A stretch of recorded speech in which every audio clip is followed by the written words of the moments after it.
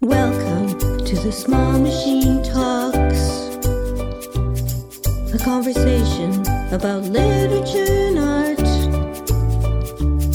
about duende and queerness and coping and tea, border blur and misfits and community, secret places, ragged edges and whimsy. Brought to you by Angel House Press. I'm your host, Amanda Earle. Welcome to the Small Machine Talks. This is episode 92, and this is actually the beginning of our 7th season. So happy season 7. I'm here today to talk to Paul Hawkins of Hesterglock Press. Hi, Paul. Hello, Amanda. Hi. Good to be here. Lovely to talk with you and to Zoom meet you. Yeah, this is our first time meeting. It's lovely to meet you too, and this is the only way. Since I have a horrible fear of flying, I'm afraid unless you're coming over here, it's the only way we're probably will meet. But I'm very glad to meet you and to hear more about Hesterglock Press. I will have in the show notes on smallmachinetalks.com. I'll make sure to include the website hesterglock.net, but and any other links that come up during the show as well. So okay, that's great. Yeah, so let's jump in. I always like to start. I say this every time. So if there are any frequent listeners, they're getting tired of hearing this spiel from me, but here it is anyway. I used to just read people's bios, and then I found, everyone can read a bio, so we can all go and Google and find bios. So instead of that, what I like to know is what you would like listeners to know about you. And I put some things in brackets because I went to do a search and found some various things. So, but talk about whatever you'd like sure. and me to know about you. Okay, all right. Well, thank you, Amanda. I'll try to keep it. I'll keep it fairly brief. But I'm a poet. I'm a visual artist. I'm a publisher. I have had a fairly kind of varied and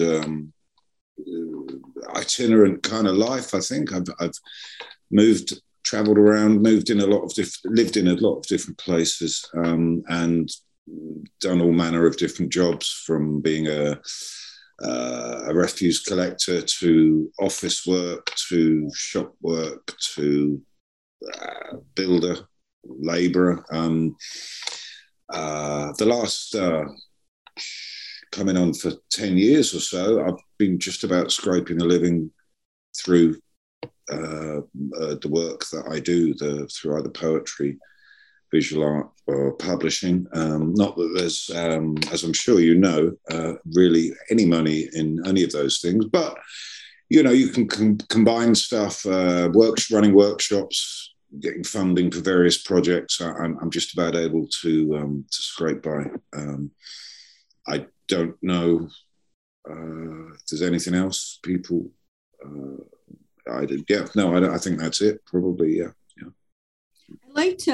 Thanks a lot, Paul. I was interested in. I read this. I guess from something called OutsideLeft.com. I was reading about you there, and then I think. Yeah. I did this a couple of weeks ago that I did this, but I liked some of the references to popular culture, music, protest, and survival. I like that combination. Protest and survival. So that's an interesting. Yeah. Well, yeah. I spent. I found I've always been kind of angry about certain things that go on in the world and certain things that don't go on in the world that should, from all manner of different stuff. And I also spent a number of years squatting in East London in the early 90s, where the government were planning to build a new motorway, which they eventually did. It was round about the time just after the poll tax riots, and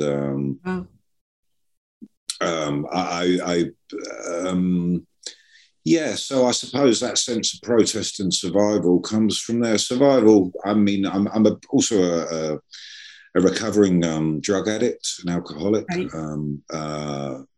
It's been nearly 12 years since I've had a drink or anything. So I suppose there's a sense of surviving through that. And I also had quite a late on in life diagnosis of borderline personality disorder, which kind of put a framework, if you like, around various issues that I've sort of had most of my life, and at varying moments. And so I guess in some ways that's where that's come from. Music, I played in bands a lot when I was young, and like a lot of music, yeah. So I think that's where that stuff kind of came from, yeah. I'm always a sucker for musicians. I don't know. I'm a bad guitar player. Oh, mind you, I love to write songs, but yeah.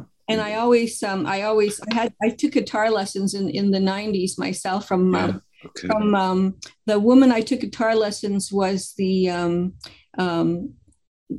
twice removed from Alanis Morissette, the person who taught her. So that's where. So I'm fourth removed from Alanis Morissette, and nowhere near any remotely talented.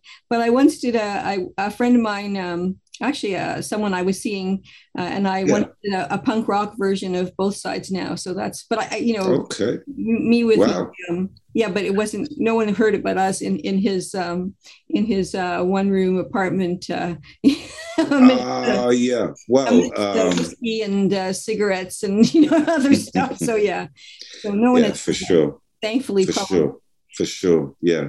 Music. Excellent. Yeah, I mean, and music is, I think for me, music is kind of the way I got into poetry more than in one way that I got into poetry. What are some of the, what kind of music, is there a kind of music that you played or you?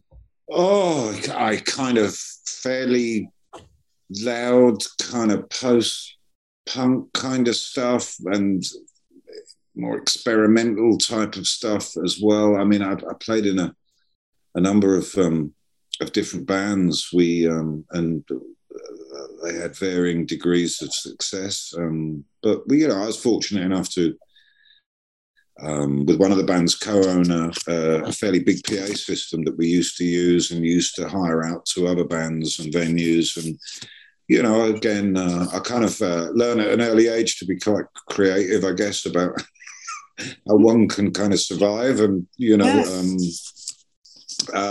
so that was the kind of stuff, really. I did play when I was squatting in London. There was some neighbours that were musicians, and we started up. We used to play gigs, just playing old blues songs, really, to raise money to help fight the motorway, proposed motorway. And some of those guys were. One of the guys was a guy who played in the Stranglers after Hugh Cornwell left for about 10 years. He was his band was his punk band was the Vibrators way back in the day. John Ellis, very nice guy, and Paul who sang with us also was the Stranglers singer for 10 or 12 years. They've all parted ways now, so that was great fun.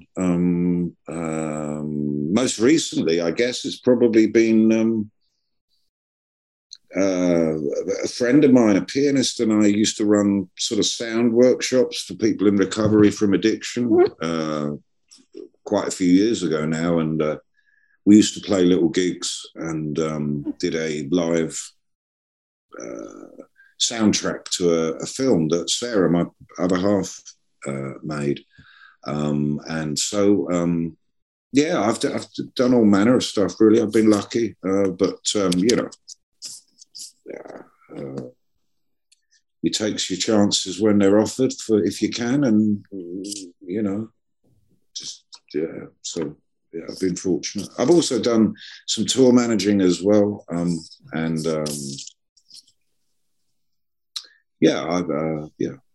music's always been quite important to me, especially I grew up listening to my dad's records. He would play and he taught me guitar and it's still a strong influence for sure. Yeah, no, you can tell that too in looking at Hesterglock as well. And I feel like the things that you described are definitely there in the press, like the Mm, post-punk and the experimental, protest and yeah, survival, mental health yeah, issues. I mean, yeah, it's all the addiction. It's all in yeah. the work and in maybe in the aesthetic of the press too, in the way that. I think it can't help but sort of leak through into Yeah. stuff because essentially that's my life experience, and those things have molded me up to right this minute while I'm sitting here talking to you, in terms of how I sort of, I suppose, make sense and understand the world, and through that, other people, and maybe myself as well. What am I doing? What's the purpose of it all? And uh, so that's really useful to know that does kind of leak through for you. That's Definitely. great. Yeah, and what other things would you like listeners to know about Hesterglock Press? Oh And well. one thing I would like to ask too about where did the name come about? Oh, Yes. okay. Okay. The name Hesterglock was oh gosh, how long ago was it? I don't know. About 2008, I think. Um,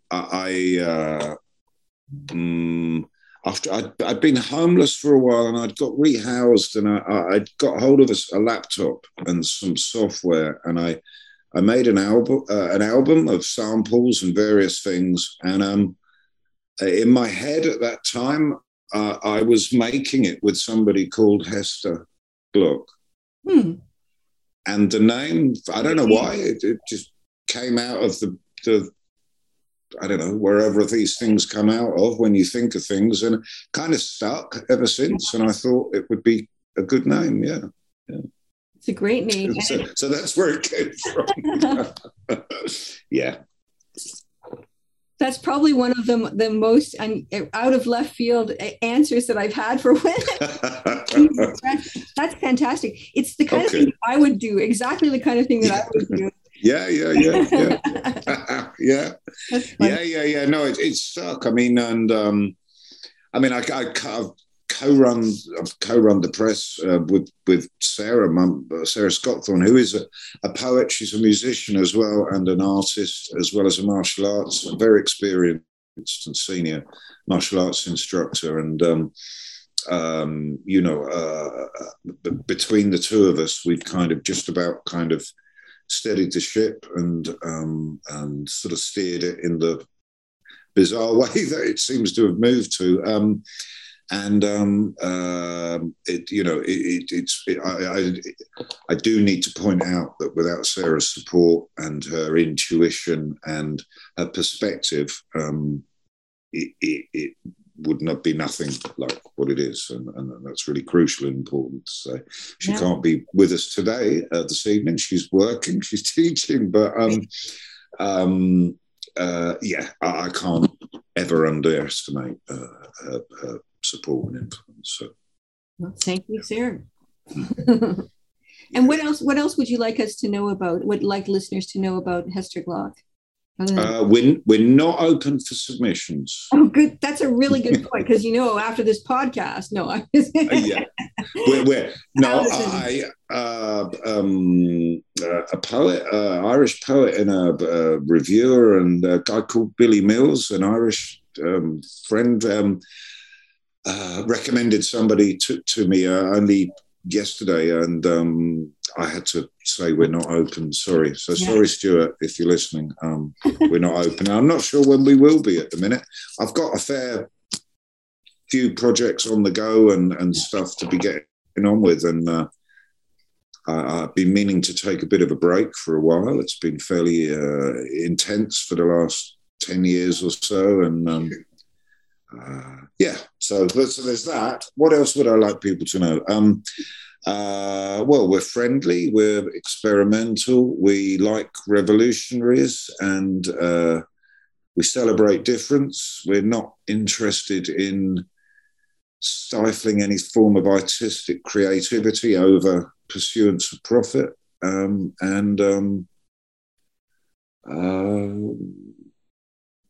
that's it. I think, yeah. Yeah. And the website's quite important. Yeah. Yeah. Well, we'll make sure hesterglock.net. And also take a look at the catalog too. I think the variety of work, to me, the variety of work, and of course it's very good. There are videos there as well. Like there's just a lot of stuff there. So yeah. We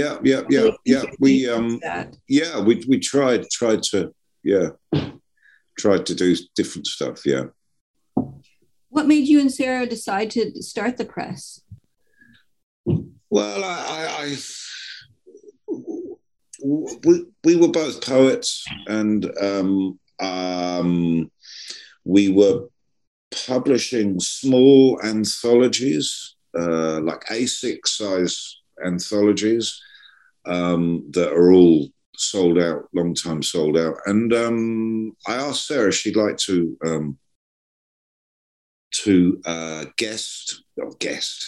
be like a guest editor on one of those, and it kind of started really from there. We continued, and then went into, I bought an great big old clunky photocopier, an old black and white one, and we started hand making pamphlets and whatnot, and did that for a few years, and that was great. And then I found my own work I was leaning far more towards more experimental stuff, and we began to publish far more of that work. There was always an element of difference and experimental, I think, to what we did, and that's kind of continued. We both enjoyed the process, and felt it important that just unheard voices were heard, and poets, artists' work that would never be touched by, let's say, Penguin or somebody like that, had an opportunity, and over the years, especially the last 8 years, maybe 5 years, I don't know, have you found it, Amanda? There's been a huge explosion of small presses, and it's all to the good, I think. And I was thinking too that like for me, I've only really been exposed to UK presses at all. Like I haven't really known anything about any from larger to small until really the last few years. Like I mean, may have heard of a few. Like I had an online pamphlet done by the Red Ceilings Press several years. I know them. Medusa, but I mean, but I didn't know a lot about a lot of small presses. So the Babel Tower Notice Board, Richard Capener started a couple of years ago. That's how I started to get to know both British writers and also different publishers, because he would publish on the Babel Tower Notice Board work by, like, for instance, Vic Shirley, for instance, and I would be wow, look at that's great, or someone else, and I just started to get, and then I started to hear about different publishers, and it may be that it's not how I heard about you, because I have I think the first book I have that you published was well, it wasn't the first book that you published. The first book that I have is called Logbook by Hiromi Suzuki. And of course, I'm a big Hiromi, so I've known about her work for a long time. And even Angel House Press, we published a small chapbook of hers too, of her collages. So and I don't even know where I got this or when I got it. I could have even picked it up at a small press table here that someone had. Who knows? Like I don't where I got it, but that was my first exposure to. I loved it. It's a beautiful work, and I loved how it was done. So and that's how I think that was my first exposure. But after that, I think it was through seeing the names of people who've been published on Babel Tower, and then hearing that, then starting to follow different British writers and stuff. And one of the things that Richard, now I don't want to put words in his mouth, so if you're listening, Richard, and I've got this wrong, please, feel free to take Yeah. issue, but there wasn't. It didn't seem like there was a lot of experimental writing that was published in the UK. But to me, and he at the time compared to Canada, where he saw a lot of it being done, and to me. I don't think I've never really thought of Canada as having a lot of so-called experimental writing, as if I even know what that word means, experimental. But the other thing is, I was suddenly bombarded with a lot of really playful and unusual multimedia style, all singing, all dancing, doing all kinds of cool things, UK writing. So I was like, what? It all seems to be here to me.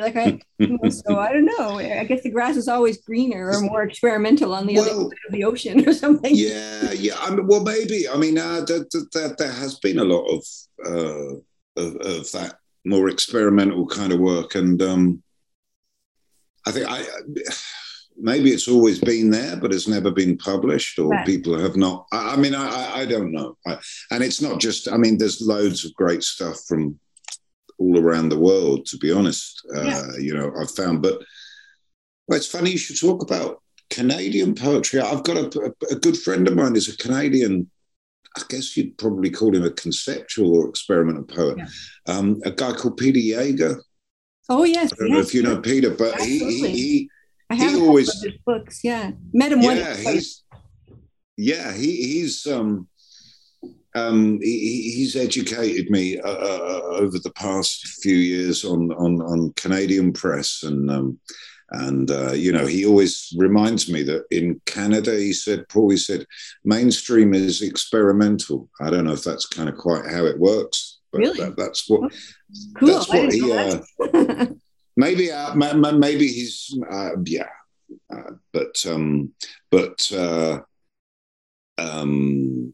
Richard's Babel Tower notice board did wonderful things for small presses and for experimental, unheard, not always regularly, known about poets. I think in Canada there's a lot. Like I kind of being tongue in cheek about it, but there are publishers. We have a publisher called Coach House, for instance, which is books, and it's done a lot of stuff and all kinds of stuff. And there are several, but sometimes the more experimental work tends to appear more in the micro press. Okay. Like a really small press, like like we have little presses like Above Ground Press here in Ottawa with Bob McLennan, and that's an example of a press, and then there's others, but a lot of we don't even have now. Our publishers, our larger publishers, the bigger ones like McClelland and Stewart are now owned by I can't remember, Random House or it's like there's we don't even own our own large presses anymore anyway. And in my own city, there's actually there's one or two really small presses making poetry, but there's really no there's not really a long-term press that's like that's staying around, that makes books with trade poetry collections and stuff like that. So it's very difficult. It's very hard. So it's good to see all of this stuff. Like I've been talking to a lot. I talked to Broken Sleep Books recently. I've had some good. I talked to Aaron. And that was conversation as well. I'm going to talk to Richard about Hem Press later in the year. Oh, that's good. Yeah, I know he was very excited when he mentioned about starting that up, and that I look forward to listening to that. That sounds great. I've not seen Richard. He was living in Bristol, but he's moved. He's moved up north. I think Birmingham, not that far. Yeah, but Birmingham. Yeah.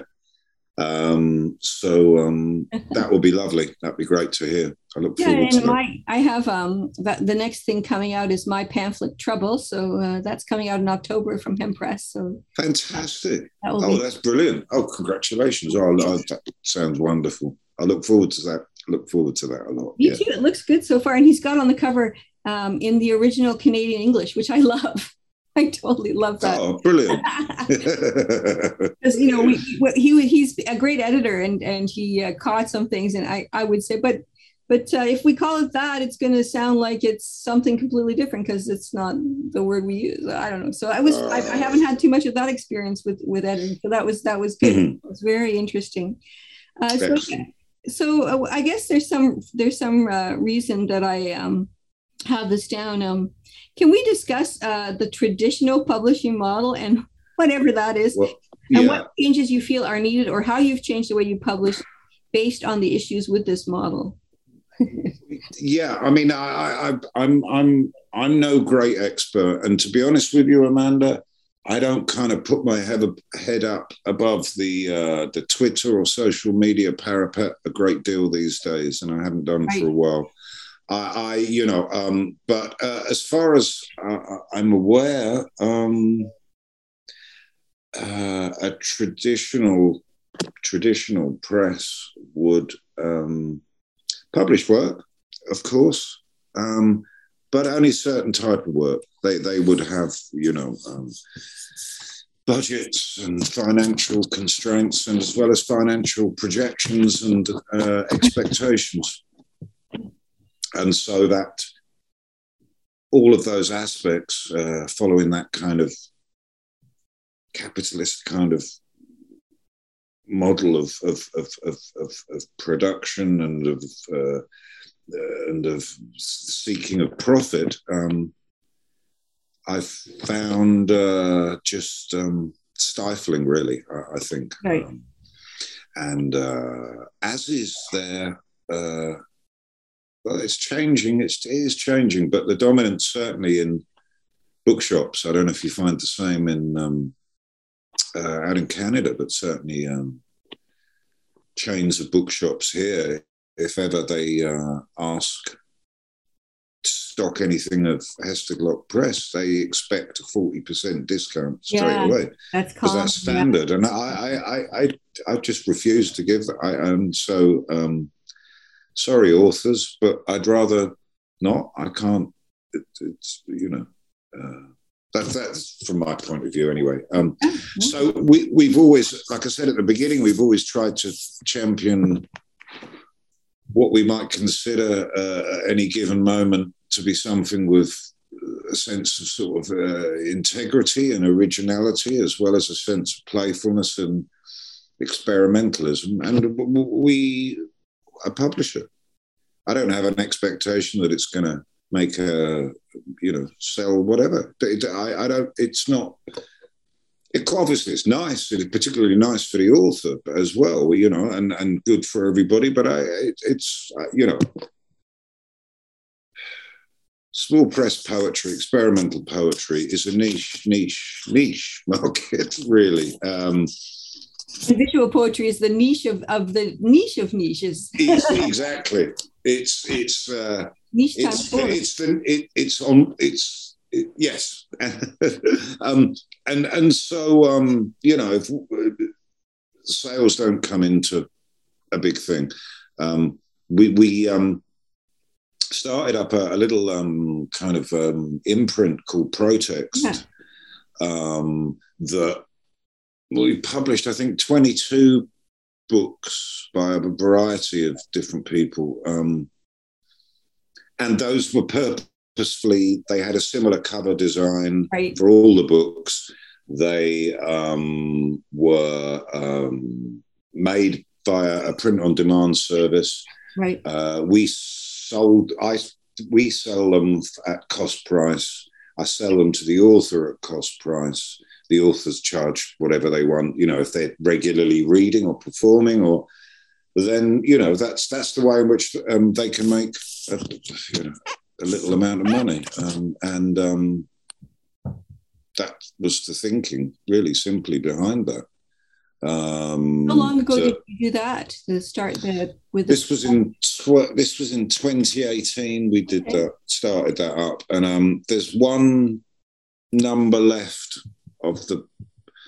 in the catalogue numbers for the Protext ones, number 20, that I still haven't used yet, which I will do. But so, that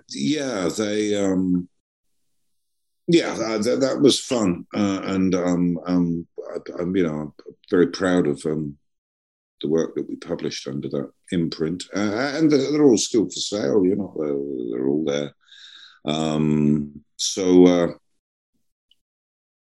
Yeah. So, yeah. I've had my I had my issues with print on demand, but I think it's gotten a lot better over the years. Mostly that you need to have someone good doing the design, because you don't. One thing I've noticed, I love, for instance, Disrupted Blue, Vic Shirley, and other poems on Polaroid. Oh yeah, that's a beautiful little. Yeah, I have noticed too that when it comes to visual stuff, the print on demand that I've seen is quite fine. It's just the text stuff that often is a little bit wonky for me. And I just don't like. It's just a personal thing. I don't like glossy covers. I just can't. But I heard recently that matte covers, actually, depending on the paper that's used, can be an environmental issue. So like that there are issues with the paper. Okay. So now I feel less bad. Like, apparently the glossy ones are somehow less. It depends on, of course, on the paper and the printer and stuff like that. I don't know. So if that's the case, or I'm just talking out of my hat, which isn't unusual, but it's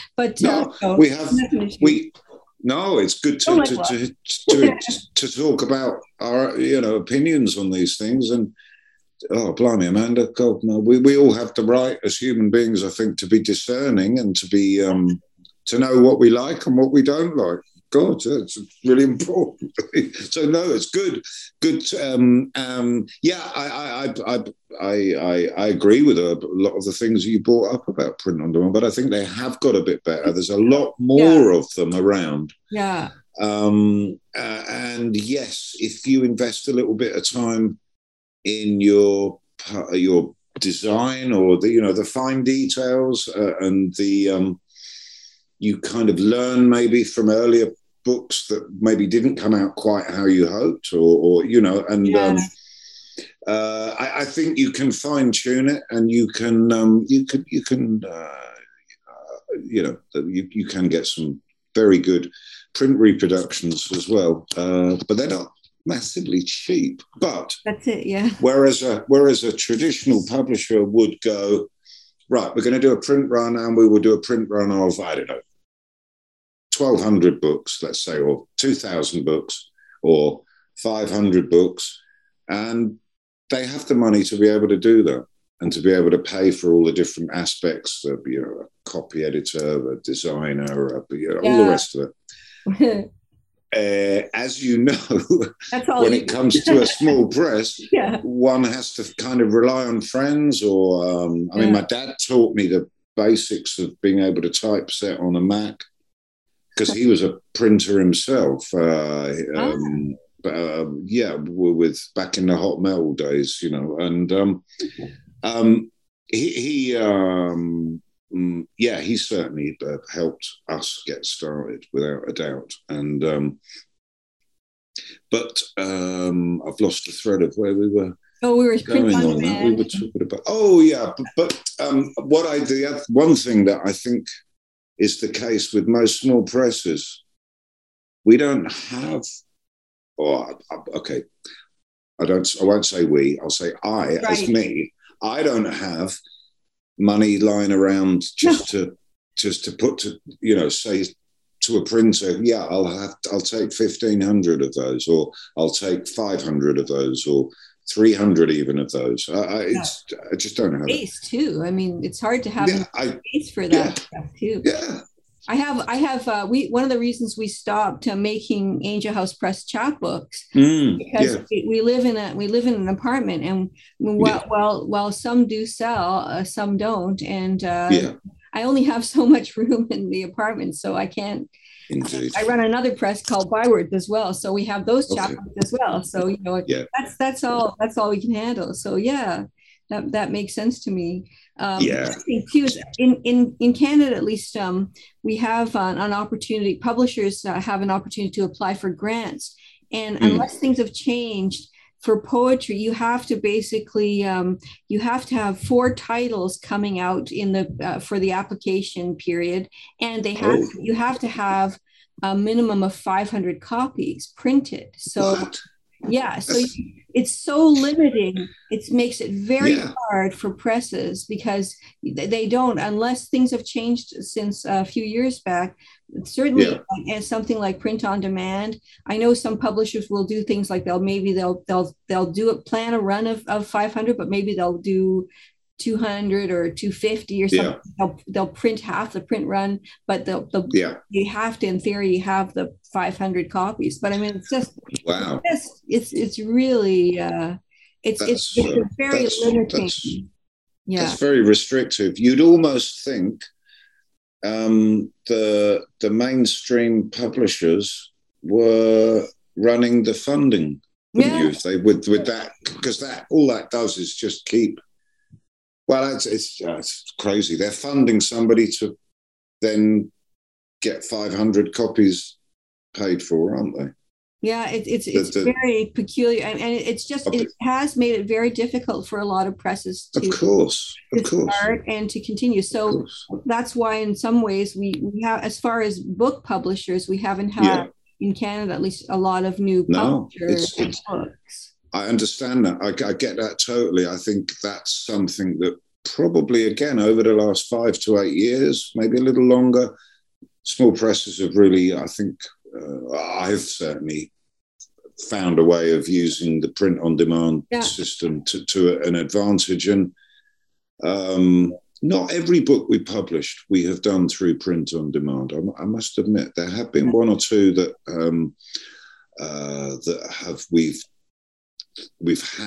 I've had the money even to get 50 or 100 copies printed in one hit. We've often come to, the artists and poets, writers that I work with, they're all very different, and some are willing to purchase a number of books, let's say, on publication in order to, fulfill various demand on friends or other institutions or bookshops that they know of, or they're maybe doing a few festivals that summer, and they, so but generally, I certainly don't have that kind of money spent. Yeah, no, I'm gonna self-publish a book next year, actually, and great. I'm probably doing it through Coach House Printing. They have a printing as well. And they have access to really beautiful paper, and they do a good job. And I've gotten a quote, and it's very reasonable, actually. It's for like 100, 200 copies. Like, I'm not going to make 500. This is ridiculous. But I don't know what I would do. My first book, I think, was I don't know if it was 500 copies, but I still am able to buy several copies a year myself, at half price. And they don't seem to be running out anytime soon. So they're available. I plan to do that. But so I will look out for that. But fantastic. And so that's great. Oh, congratulations, Amanda. Thanks. I shall enjoy following the progress of that, and seeing it when it comes out. That sounds great. Around the fall because the fall is my birthday, so the fall of next year, all being well. And with the pandemic still, I don't know I feel like I can't make any plans for in-person readings. So I'm thinking of doing various pop-up in various virtual events and stuff like that. We'll see. I'll make plans. So fantastic. Away from me, though. Hey, Amanda. Yeah. Amanda, I just suddenly thought, we were talking about music earlier. Yeah. And the influence of music. We've just published a tremendous volume 1 of the story of a musician and a friend who I knew a long time ago, and then kind of didn't see, and then bumped into again recently. And a guy called John Murray. That's just reminded me. Gosh, I don't know why I didn't mention that. Well, but you're going to mention it now.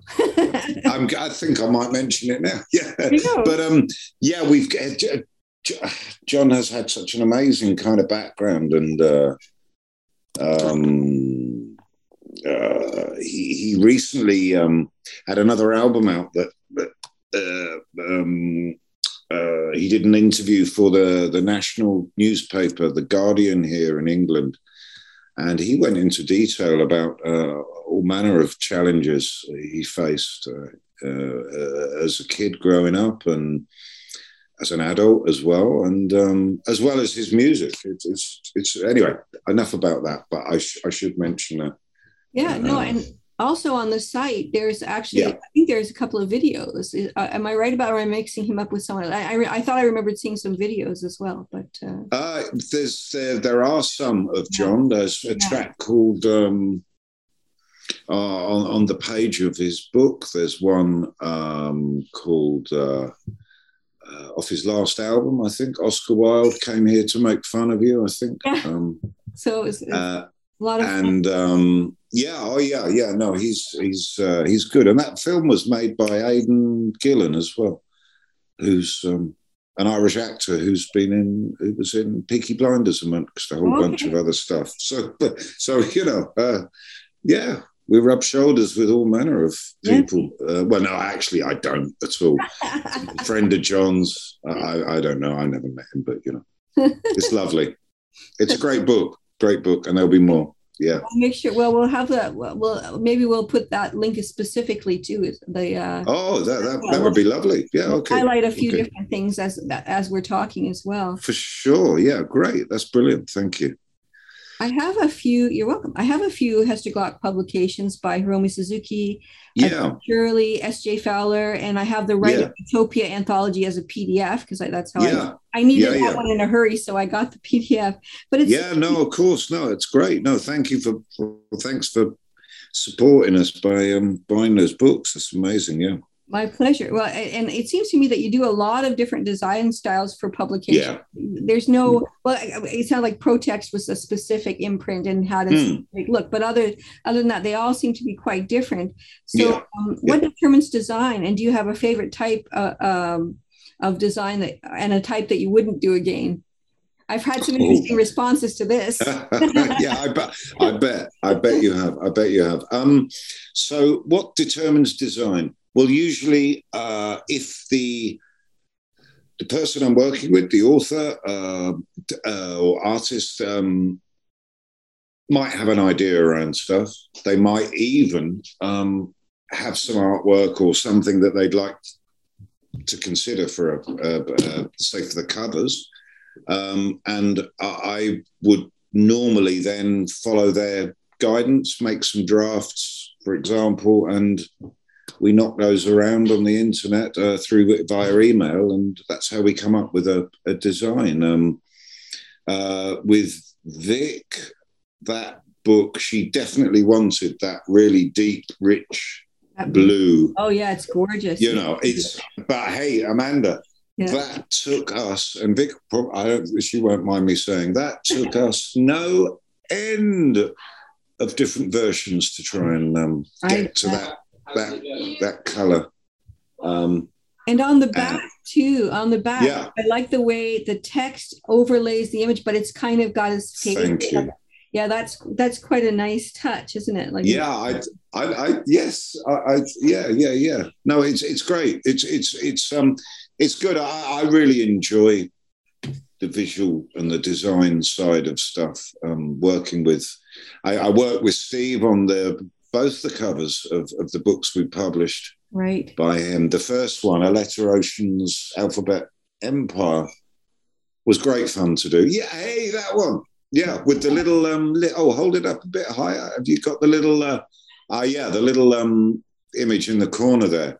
Yeah, we did that between us, and again, that took a long while to come up with. Sometimes the simple, what appears to be simple, takes forever. That's it. We've had experiences like that too. So so this is the soft cover second edition, but the first edition, Aletta Ocean's Alphabet Empire, was limited to 40 copies with a slip gray linen hardback cover and gloss dust jacket. Sounds incredible. Yes. Lovely. It was beautiful, and they disappeared very, very, very quickly. And then we put it out as a paperback, and that's a great book. I thoroughly enjoy, and Vic's book. The Writing Utopia book, I think, has got masses of good stuff in it. And Sarah co-edited that with Sally Shakti, and some nice work in that for sure. I mean, I feel sometimes that I'm so fortunate to come across people within poetry, poets, artists. And getting to meeting with your good self. With the I love a lot of the work that you do, and I follow it, and I feel kind of quite humbled and honoured to work with all the amazing people I've worked with. I'm really fortunate.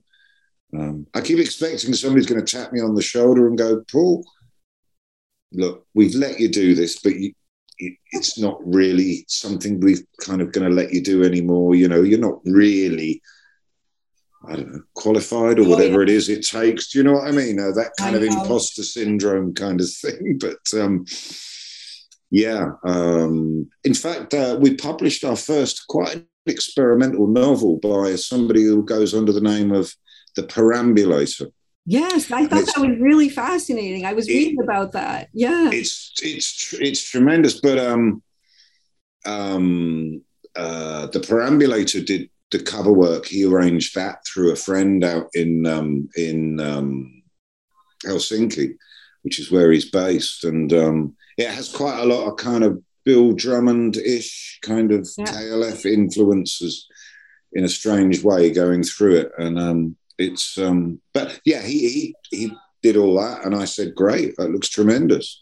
How did the Perambulator find you?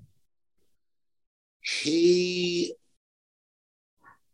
was via, I posted one of Bill's paintings underneath a great big motorway bridge by a canal in Birmingham here in the UK, and I posted that, and he happened to notice it.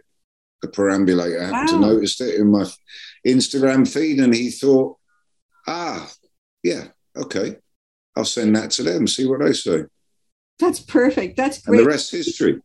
Isn't that interesting? Because you hear so much of the social media about people and their brand and all this nonsense, but the cool thing is when someone actually notices a kindred kind of aesthetic and sends them their experimental novel. That's how it can work, and that's really fantastic. That's amazing. I think you've already talked a little bit about working with creators, but do you have any other stories to share about the people that you... Do I have any other stories to share? I was thinking about this, Amanda, and I'm not sure. I'm not sure that I do have any particularly specific ones, or not ones that I would. My solicitors have advised me to mention. Fair enough. No, some people have particular ways of wanting to do things, and I try to be as accommodating as I can. Some people have found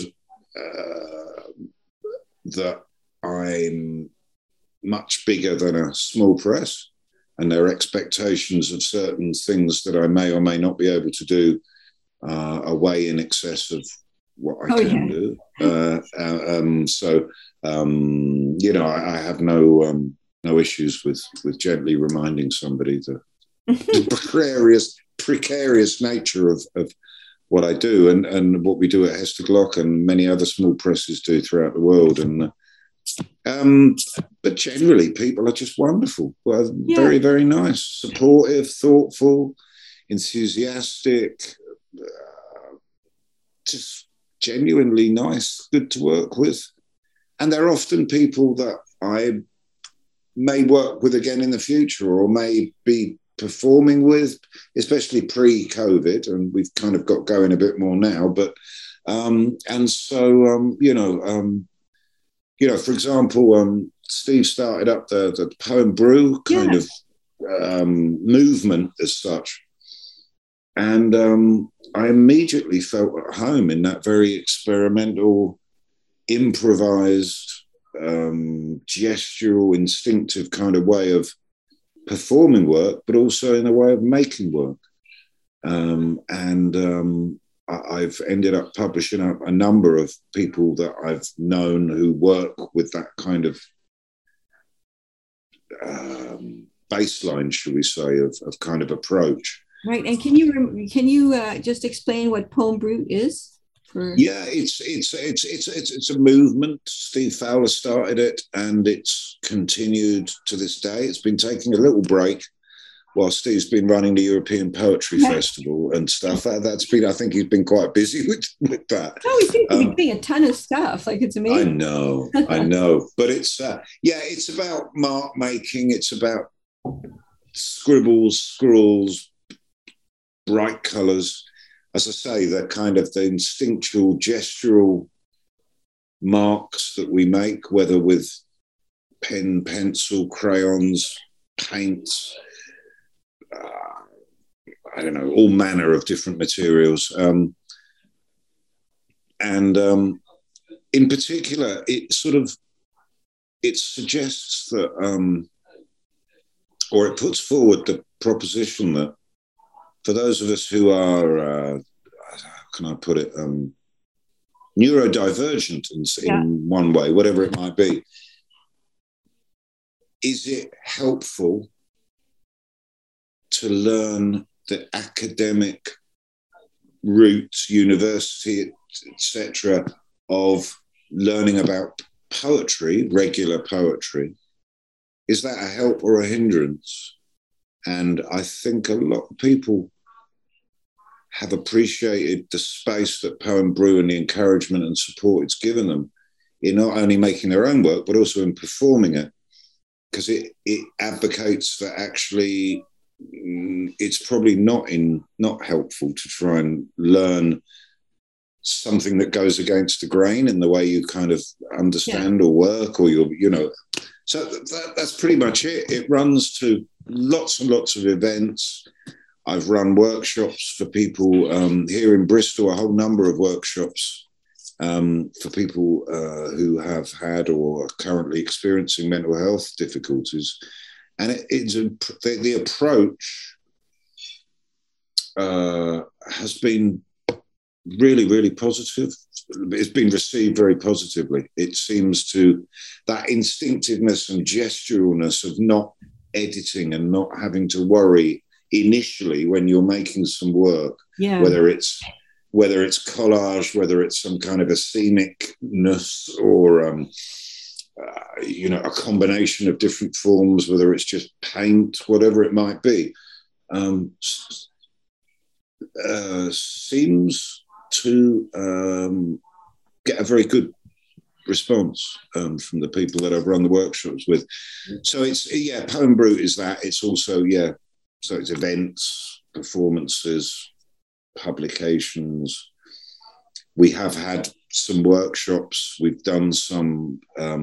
We've gathered in London before events, or an invitation has been open to everyone who's got an interest in Poem Brew to discuss what it is they might like about it and what's helpful and what how useful it may be meeting with other people who are working in that way, or even just curious about it. It's a whole bunch of stuff. There's been exhibitions as well, and I hear from Steve that there should be more coming in the pipeline.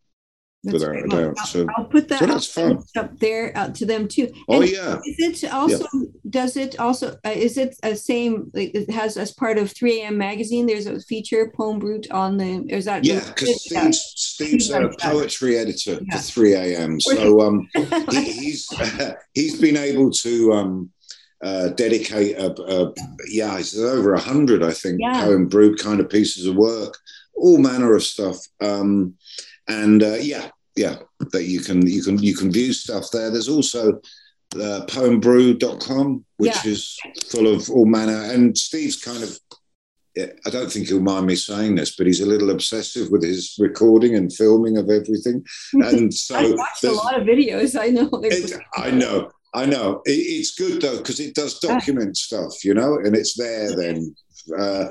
But there's all manner of films of performances and stuff on that poembrew.com website as well. So Yeah, yeah, it'd be great. Can you talk about any forthcoming publications? Yeah, we published the biggest book I've ever published, size-wise, by a traditional Bangladeshi hand weaver called Rezia Wahid. Yeah. And it was called Weaving Light. We just published it a few months back. That went extremely well, and I'm publishing another book of Rezia's this month. Great, yeah, I love it. Yeah, called Dancing in the Womb, and that's going to be another large-size hardback book, a hard book. About, I think it's running to about 120 odd pages at the minute. Wow.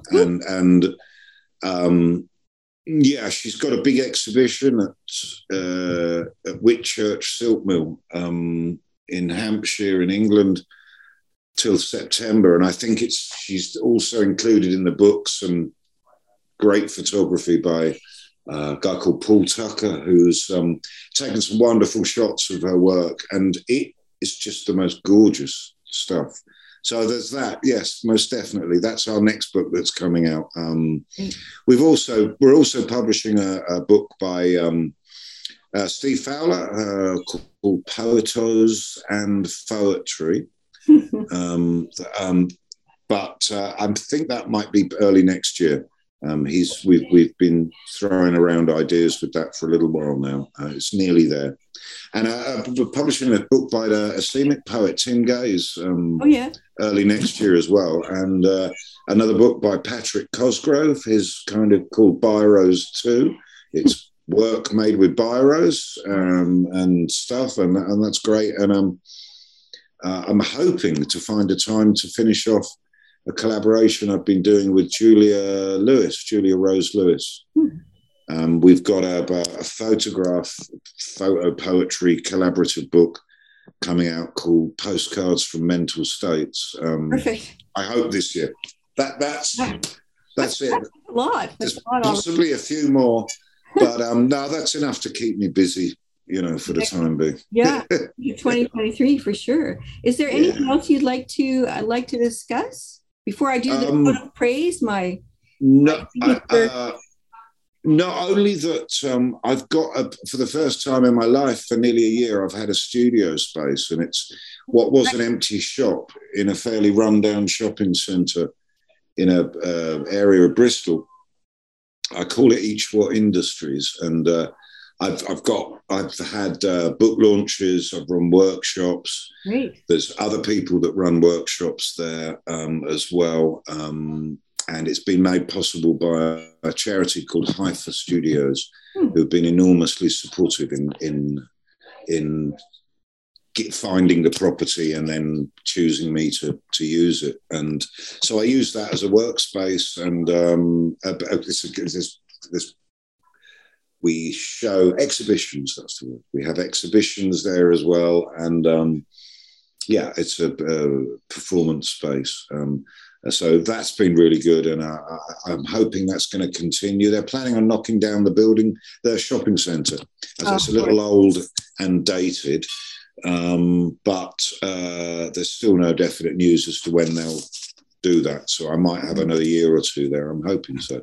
So that's Each What Studio. Yeah, that's great. Yeah. Where did the title of that Each What come from? I mean, it's great. It's the title of a book a visual work I had published by Knives, Forks and Spoons Press a couple of years ago. And I don't know where it came from. It just came to me. I don't even know when or how or why, but that was it. That was it, yeah. Yeah, I don't know. I like the way you listen to your imagination. Like, you do seem to listen to your imagination. Some people will override. I always listen to my imagination. Yes. I think that intuitive kind of stuff that's in that kind of grey area where sometimes it's peripheral Yeah. It's on the periphery of stuff, but it's there. I think it's really important to do that. Yeah. I'm glad you do too. That's great. Thank you. For Angel House Press, I say I'm the fallen angel of Angel House Press, and that's for a lot of reasons. One has to do with the angel in the house, the old Victorian idea, and I don't know how many editors have wanted to change that to just editor or publisher, and I've said no, it's fallen angel. It's not those other things. Like I do those things, but that's not what my absolutely. It's on my business card, so we're not changing it. Excellent. Brilliant. That's great, Amanda. Yeah. Okay. All right. So what I like to do at this stage is to read and embarrass the publisher or writer and offer praise. So this is what I'm going to have. Yeah. Oh, how exciting. This is how but no one can see anyone blushing, so there's no problem. So here's my Go for it. Hesterglock Press is probably one of the most far-reaching, border-blurring small presses I've encountered. From photos to music to visual poetry, lo-fi collage, textiles, and hand-drawn art to dub poetry, sound poetry, humor with mathematics, and the tesseract, literary psychedelic realism, there's such a vast expanse of work being published. Hesterglock Press disrupts mainstream publishing irreverently and joyously. Some of the work that intrigues me, The Perambulator, Should We Meet at the Crossroads, Keep Walking. I'm not quite sure what this is, a play, a novel, a response to experimental music. And then there's Kindertotenlieder, collected early essays and letters and confessions by Danielle Pantano, this gorgeous Vispo cocktail Kafkanim by Mustafa Benfodil, Joe Full translator. I found myself going through the Hesterglock catalog in a state of wonder and perplexion as I read through the descriptions of the work and watched the videos of readings and listened to bits of electronica. I think the publisher must be a multi-eyed, tentacled creature with a high-functioning alien brain and the ability to do many brilliant things at the same time. That's the only explanation for this whimsical assemblage of far-out and groovy works. So that's my little note. Thank you. Which is fun to write. That's tremendous. Could you write that down and send it to me? I'd like to. That's tremendous, Amanda. Very astute and observant of you, and intuitive as well. Because some of those descriptions are not just something you can descriptive. They're your intuitive response to what you see, and that's really important. Thank you. That's really great. The Perambulator, Should I Meet at the Crossroads, Keep Walking, is a wonderful novel, and I urge you all to get hold of a copy. That sounds true, and I'm going to make sure I put the links up as well to all those things. Oh, brilliant. Thank you. Thanks. Thank you, Paul, for being on the show. Thanks to Jennifer Peterson for the intro and outro, to Charles Earl for processing, and to everyone who listens and shares the episodes each month. Stay tuned for future episodes with Above Ground Press, Bear Bois, Ethelzine, and Hem Press in the months to come. Thanks, Paul. Thank you. Thank you for listening to The Small Machine Talks. The Small Machine Talks.